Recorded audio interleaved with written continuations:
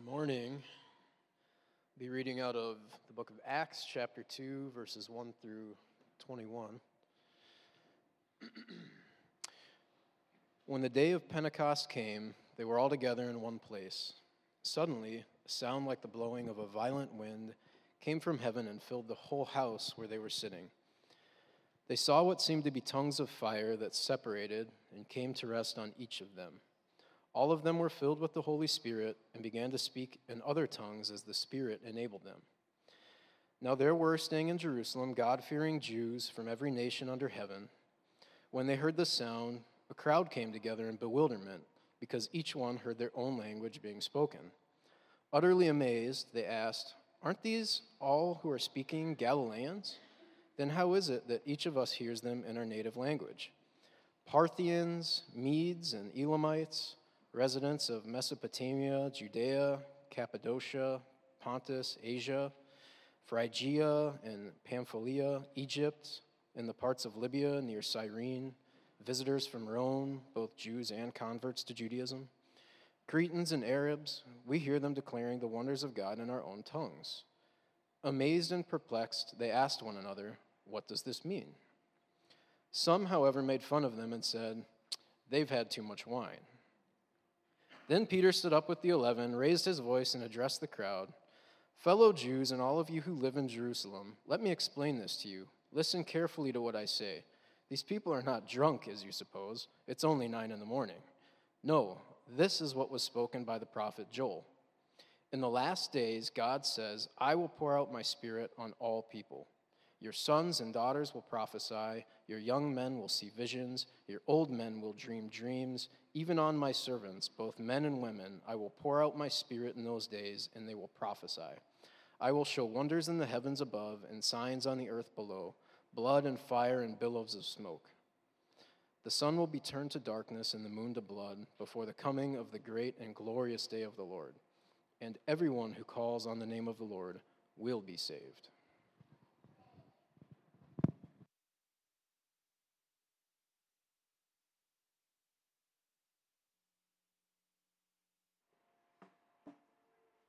Thank you, Mike. Thank you, Shannon. I love this church. As we were singing, there were so many lines within the songs that we were singing that it was reminded me of my love for Grace City Church. Let's pray together. Father in heaven, I thank you for this body. I thank you for the Ascenders teams who have gone out, or have sent out, rather, people who go to every tribe and tongue and nation people, and they speak the gospel message that people might hear and come to believe. And so would you add to your church those who are calling upon the name of the Lord? Father, would you give ears to hear this morning and eyes to see and hearts opened to believe and trust your gospel? Would you draw all people to yourself? Amen. Well, we are starting a new summer series now called Gospel People, and it will run over the course of the next 6 weeks. It's usual for us to do a sermon series in the summer and pick up a particular theme or particular idea and then work through that for a period of time over the summer. And this year we're doing the sermon series called Gospel People. And I think, Emily, did you make that? Thank you so much for making that graphic for us. I love the little kids. That's what I noticed first when I looked up there. So this sermon series will run over a period of 6 weeks. Now, one of the things that we have in our bylaws are called distinctives. Okay, they're distinctives. They're what makes Grace City Church Grace City Church. And I think really they're not all that distinctive, because I wish these things were true of every church, and then they would be normal, not distinctives. But they're not always normal, and so we call them distinctives, and one of those distinctives is what we call gospel centrality. It says in our bylaws, we are passionate about gospel centrality. And it includes this statement: the gospel is centered in Christ, is the foundation of the life of the church, and is our only hope in eternal life. That means that gospel centrality, it impacts how we think about everything. It impacts how we think about worship. It impacts how we think about preaching. It impacts how you think about how you put your kids to bed at night. Gospel centrality means that we think the gospel touches everything, and it changes everything, and it affects everything. It changes what we believe, it changes what we feel, and it changes what we do with our hands. That's gospel centrality. Kids, what happens if you throw a pebble into the lake?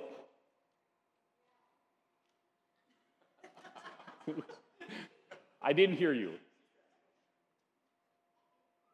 It drowns. That's true. What happens with the water? Splash. Yes, Monty. Good. And what else happens? Ripples. Ripples go out.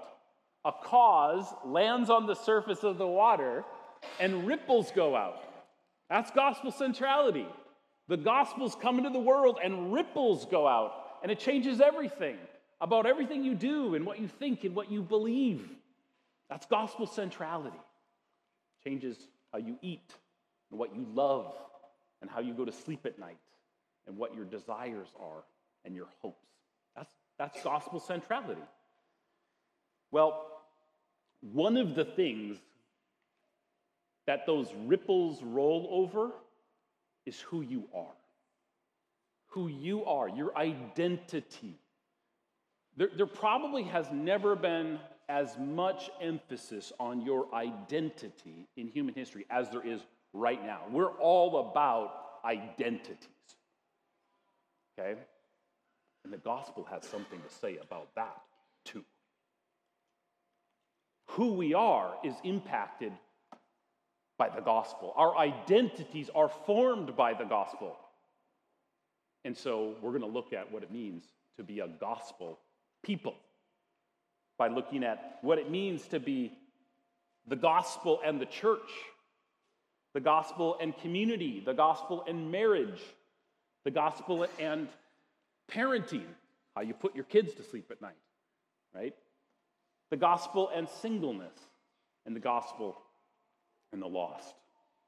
The gospel forms who we are. So Jeremy Martinson, Pastor Jeremy, I should note, I'm not the pastor here. If you're a visitor, I'm not the guy, right? I'm a guy. But Jeremy Martinson gave me this assignment. He says, I want you to preach on the gospel in the church. And that's it. That's all I got. No text, just an idea, the gospel in the church. And we could have done 60 things on that, couldn't we have? We could have said, well, I think the gospel sustains the church. That'd be true. The gospel provides joy to the church. Undoubtedly true.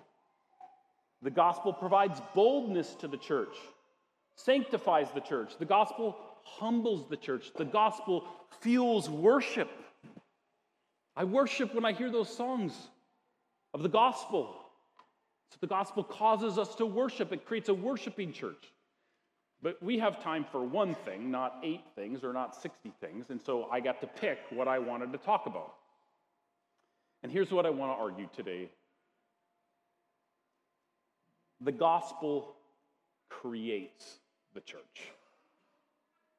The gospel brings the church into existence. To state it another way, the gospel brings the church into existence by creating a new people group. A new people group created through the gospel of Jesus Christ. Now, before we can look at how that happens, and before I can argue that that's true, we've got to define what the church is, because this is going to be super awkward if I say the gospel creates the church and you think the church is a building. That won't go well. So that's your hint. The church isn't a building. I don't think there's a single time in the New Testament where the word church is used in reference to a building. Okay, but we talk that way, don't we? We say, I'm going to go to church. Okay, we might ask somebody, where do you go to church? We might say, that's a beautiful church. That you are a beautiful church. But that's not what we usually mean when we say that. And so the church is not a building. Secondly, the church isn't foremost an institution, though we talk that way too, and there's a sense in which that's a little true. There's an element of truth in that, but it's not primarily an institution in the way that we might think of about a college or a university or a corporation that's guided by these governing documents and has hierarchical structures. That's not the main way that the Bible talks about the church. The Bible talks about the church as it's a people. It's a people. The Bible talks about the church as if it's a group of people. And so you might think, well, that's probably then the church are the people that go to church. The church are the people that participate in the worship of the services of the church, or take communion, or participate in baptism. That's the church. The people that go and participate in church is the church. And that would also be wrong. Did you hear that? That would also be wrong. Because that's not what distinguishes the church. So, before I can argue from Acts 2 that the gospel creates the church, I need to first help us see what it is that the church is, and then it'll be very obvious how the gospel creates the church. Because listen, the gospel creates the church, and the church is a people, but not all who claim to be part of the church are. And so as we look at the rest of this text, and as we jump into Acts 2, would you interrogate your heart and ask, is that me? Is that me? Are these distinguishing factors, these distinguishing marks, is that me? Am I part of the church? Okay, so let's look at some language from the Bible. That's what matters, isn't it? Okay, Acts 20:28. Now, listen to how the church is distinguished. Pay careful attention to yourselves and to all the flock in which the Holy Spirit has made you overseers, to care for the church of God, which he obtained with his own blood. Who's the church? It's those who have been obtained by the blood of Christ. 1 Corinthians 1:2, to the church of God that is in Corinth, to those sanctified in Christ Jesus, called to be saints, together with those in every place who call upon the name of the Lord Jesus Christ, both their Lord and ours. Who are the church? Those sanctified by Christ Jesus and who call upon his name in every place.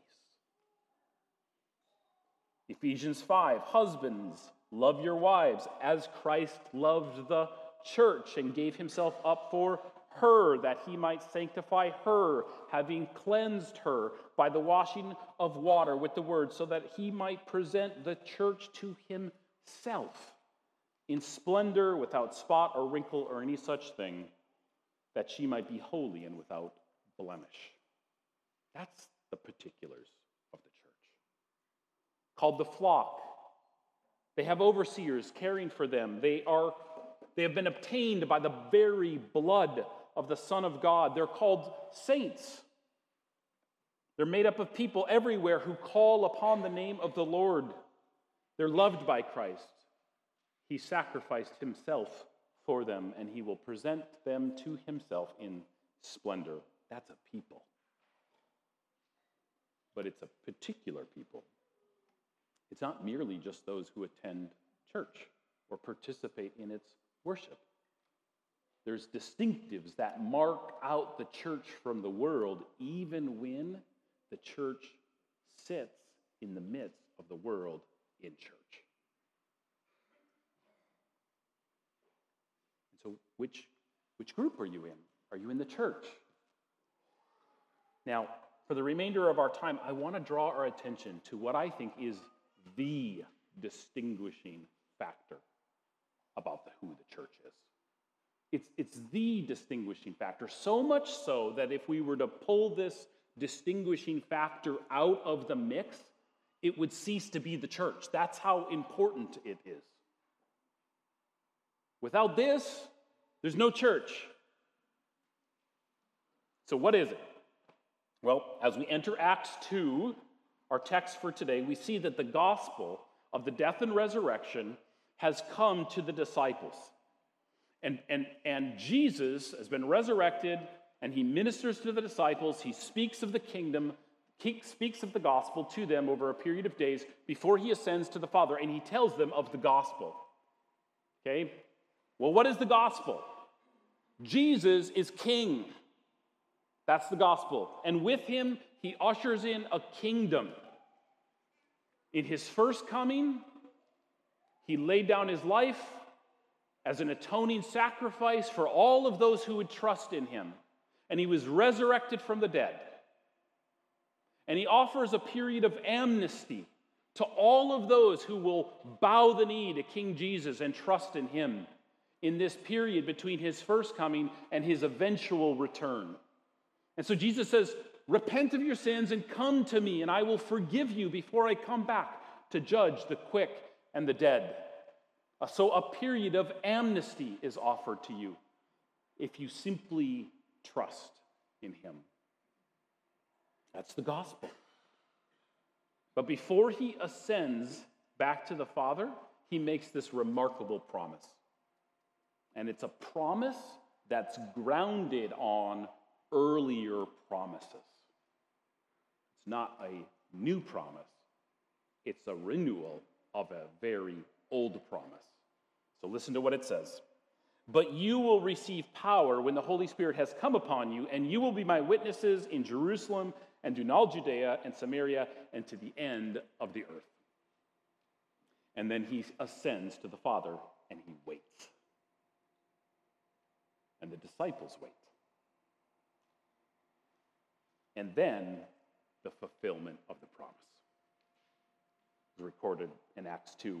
When the day of Pentecost arrived, they were all gathered together in one place, and suddenly there came from heaven a sound like a mighty rushing wind, and it filled the entire house where they were seated.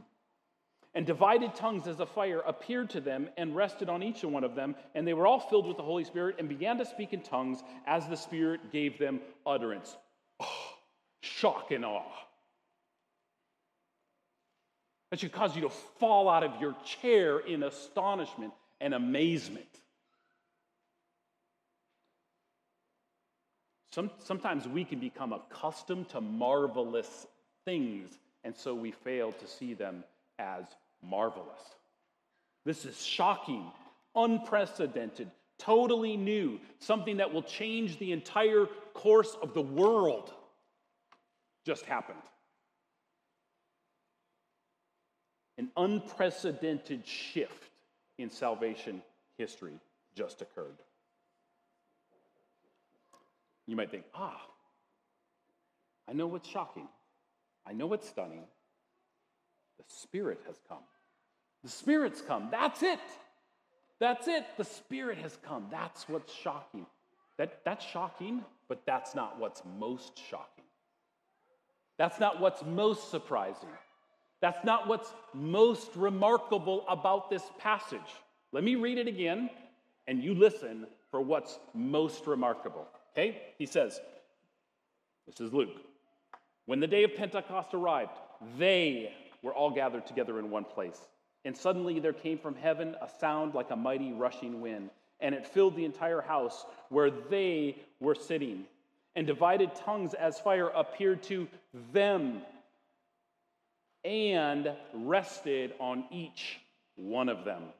And they were all filled with the Holy Spirit and began to speak in other tongues as the Spirit gave them utterance. All of them? Yep. All of them. The full number of the people of God filled with the Spirit of God, and the church is born. It's a miracle. The full number of the disciples filled with Jesus. That's stunning. That's remarkable. That's shocking. That's changed the course of human events. Remarkable. Now, that may not feel that way, because that's all you've known, isn't it? That's been your life. But there was a time when it wasn't that way, when that wasn't the case. And so let's go backwards in our Bibles that we might understand more clearly and feel this reality more acutely. You might remember that in the book of Exodus, God rescues the people of Israel, the Israelites, the Hebrews. He rescues them out of slavery in Egypt, and he draws them out through Moses, who rescues them, and he brings them to Mount Sinai. Okay? And there he establishes a covenant with them. Now, you might remember what a covenant is. A covenant is an agreement between parties that governs the relationship, and God makes lots of covenants. This one is called the Old Covenant, or the Mosaic Covenant. We use those terms interchangeably. And so God draws the people to him, and through this mediator, Moses, he establishes a covenant with the people of Israel. And he says something like, I'll be your God, and you be my people. And if you obey my covenant, if you follow the rules and precepts and statutes of my covenant, I will bless you. But if you don't, I will curse you. That's really the summary of the covenant. That's the Old Covenant. That's why your Bible is broken into two, that you have a New Testament and an Old Testament. Testament just means covenant. The Old Covenant, that's that part. And then there's a New Covenant. So the summary of the Old Covenant is, be my people, I will be your God, obey my laws, and I will bless you. Or I will curse you for your disobedience. When that covenant is in operation, it's mostly curses.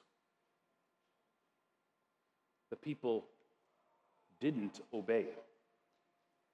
The people couldn't obey. Under that covenant, occasionally, the Spirit of God would come upon a king or a prophet or a priest, and usually for a short period of time for a particular task. You can probably think of some.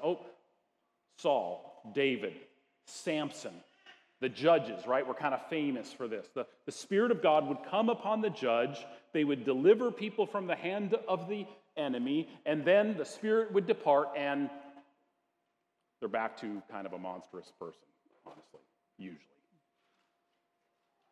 And that's how it worked. The Spirit was present but not operable in the same way that we experience. And in fact, Moses draws our attention to that reality even in the midst of it.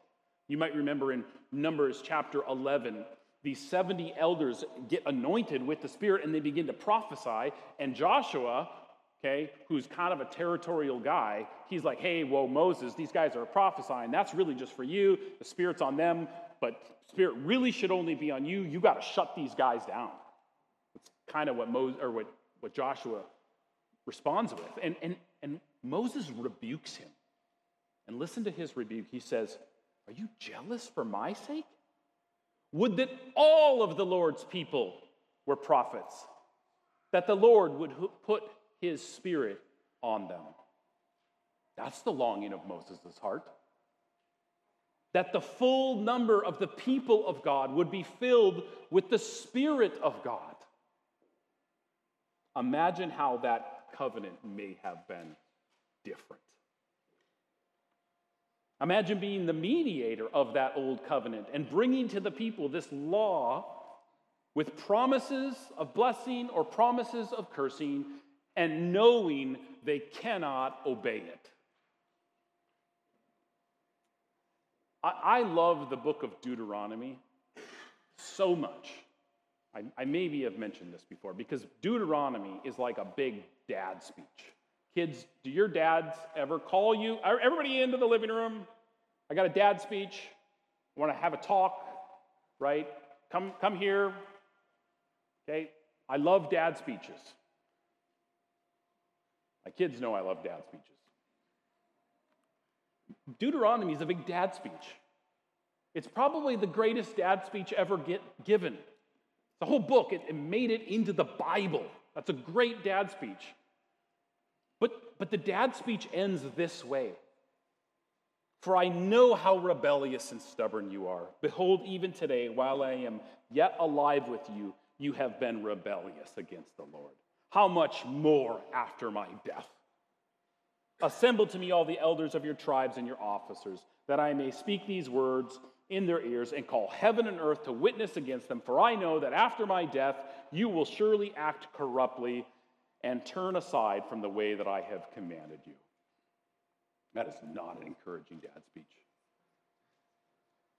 Moses knew that the old covenant, the Mosaic covenant, was insufficient. Not because of the deficiencies of the covenant, but because of the hardness of the hearts of the people. They needed circumcised hearts. They needed to have their hearts changed. No matter how many times God or Moses said, do this and don't do this, it didn't matter. It's like commanding a blind man to see. The people lacked the moral ability to do it. They were enslaved and captive to sin. And so the old covenant didn't deal with the problem of indwelling sin. And so while it, in a sense, created a people, that people were characterized by death. And that's what Paul calls it, a ministry of death. And so a new covenant is needed. A better covenant that will create a new covenant people. And so almost as quickly as that covenant is established, it begins to pass away. The ink wasn't even dry, or maybe the chisel wasn't even clean, right? That's how fast it starts to pass away. Almost as soon as it's instituted, it's passing away.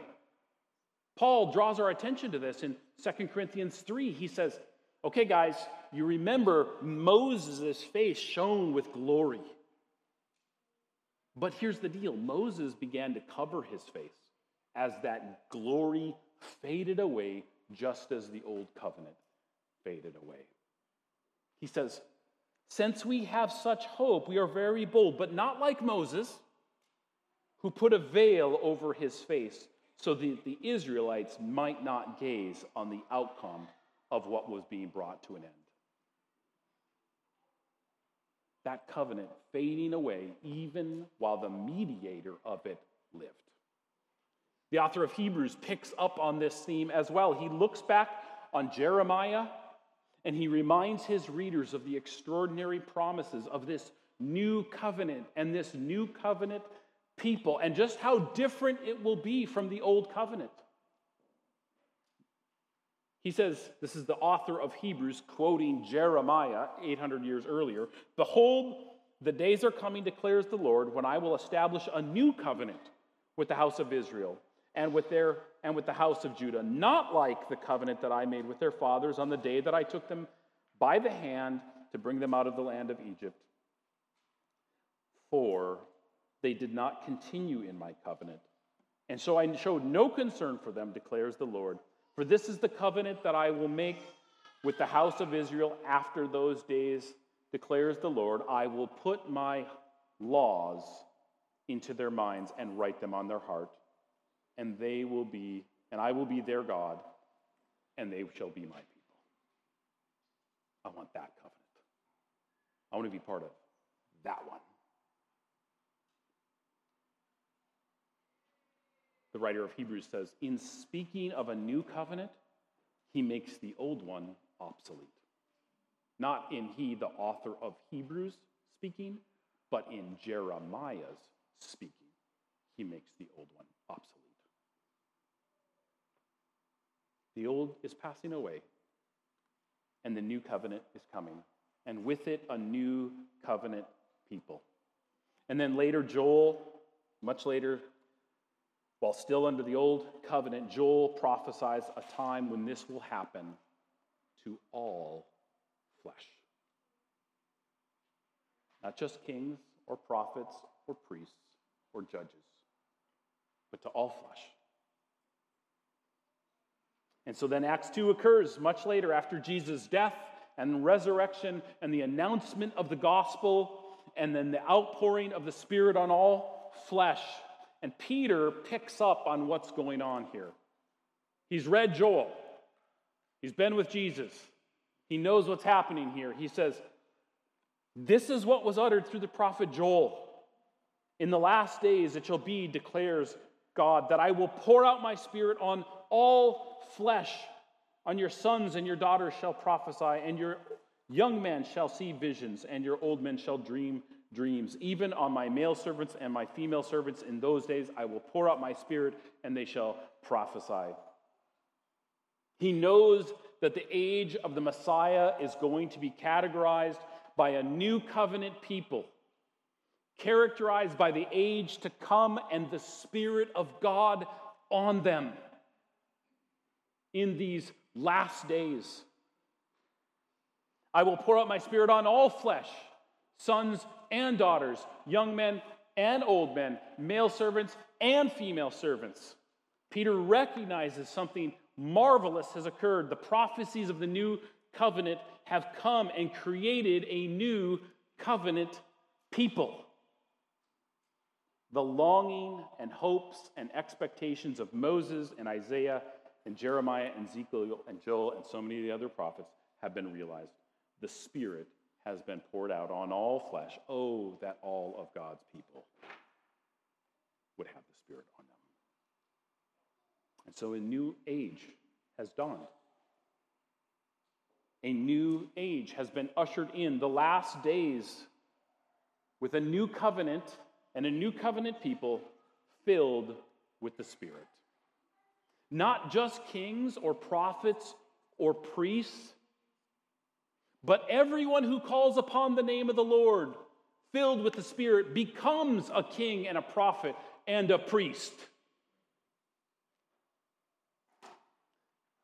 The old covenant, with the old covenant priesthood, and the old covenant laws, and the old covenant people, and the old covenant ministry of death by the letter is gone. A new covenant people, a new covenant priesthood after the order of Melchizedek, and an indestructible life of Jesus, with a new covenant law that says love, and a new covenant mediator, Jesus Christ, God Himself, and a new covenant people called the church. That's a miracle.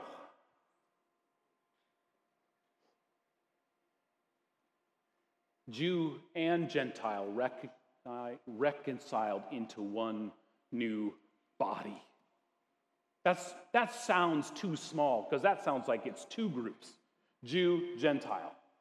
Let me explain that or translate that. Jew and the rest of the world. That's what it means. It means Jew and everybody else. That's who this new covenant is for. Your jaw should drop. All flesh, really the Spirit on all people from every tribe and tongue and nation into one new body called the church. That's a miracle.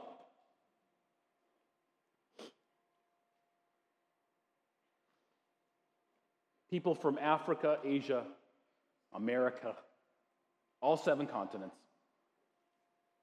People from Colombia, Iraq, Papua New Guinea, North Korea, 195 countries. People called to the Lord from countries that no longer exist and countries yet to come into existence. People of every skin color, yellow, brown, black, and white, they are precious in His sight. Every language, 7,151 languages, all praising Jesus in their own tongue at this great undoing of the Tower of Babel. This is why we have ascenders teams, isn't it? Ransom your church from every tribe and tongue and nation and people. Go, share the gospel. They'll believe, filled with the Spirit, and will glorify Jesus. That's why we do ascenders teams. Friends, too often I am afraid we miss the miracle of the church. It's God's invention. He planned it, established it, empowered it, sustains it, equips it, and sanctifies it. And we have some pretty big warts, don't we? We have a lot of faults. Us, Grace City Church, but also the universal church all over the world. And yet, if we spend so much time looking at the faults, we will miss the miracle. We will miss the miracle of what the church is. It is a sanctuary of hope for the world at a time that it is desperately needed. It's easy for us to look across the world and see radical division.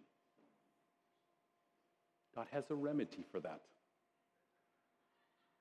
His gospel and the church of Jesus Christ.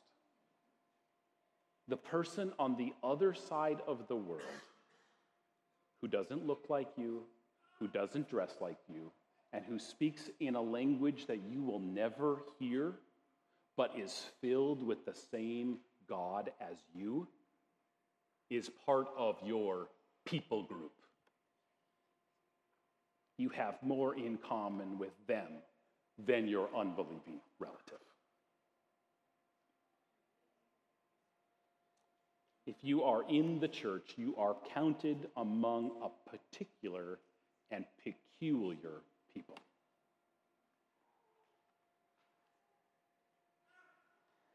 God has given you his Spirit for a purpose, hasn't he? Stop acting like you do not have the Spirit. We do that, don't we? We forget that the Spirit of God dwells in us.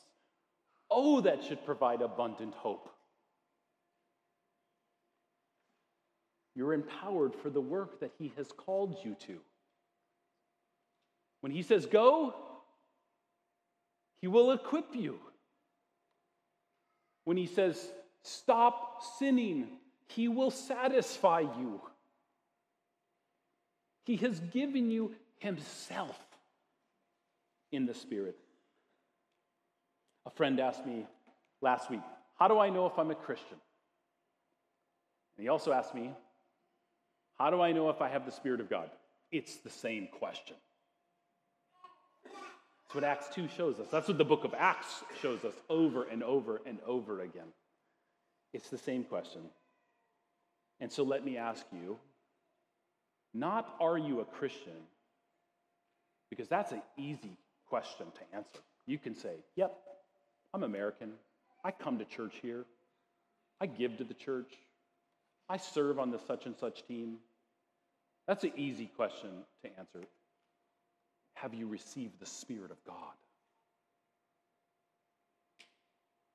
Has Acts 2 occurred in you? That's the distinguishing marker of the church.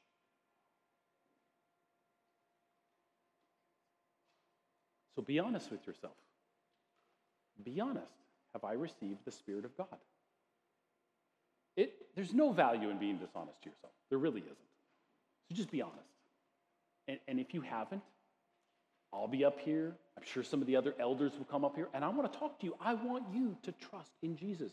I want you to join the church made up of people from every tribe and tongue and nation across the world for 2,000 years who have been filled with the Spirit of God. Amen? Let's pray together.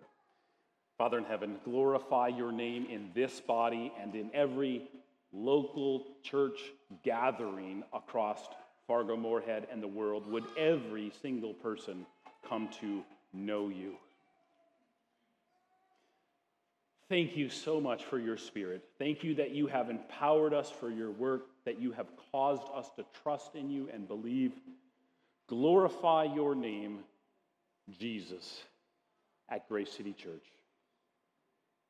Would you help us to do that? I pray that every single person here would be empowered to be witnesses in your world, as you said to your disciples before your ascension. And so would you empower us for that we might be living testimonies of who you are. And so be with us, Lord Jesus, in the remainder of our worship time. In your glorious name, amen.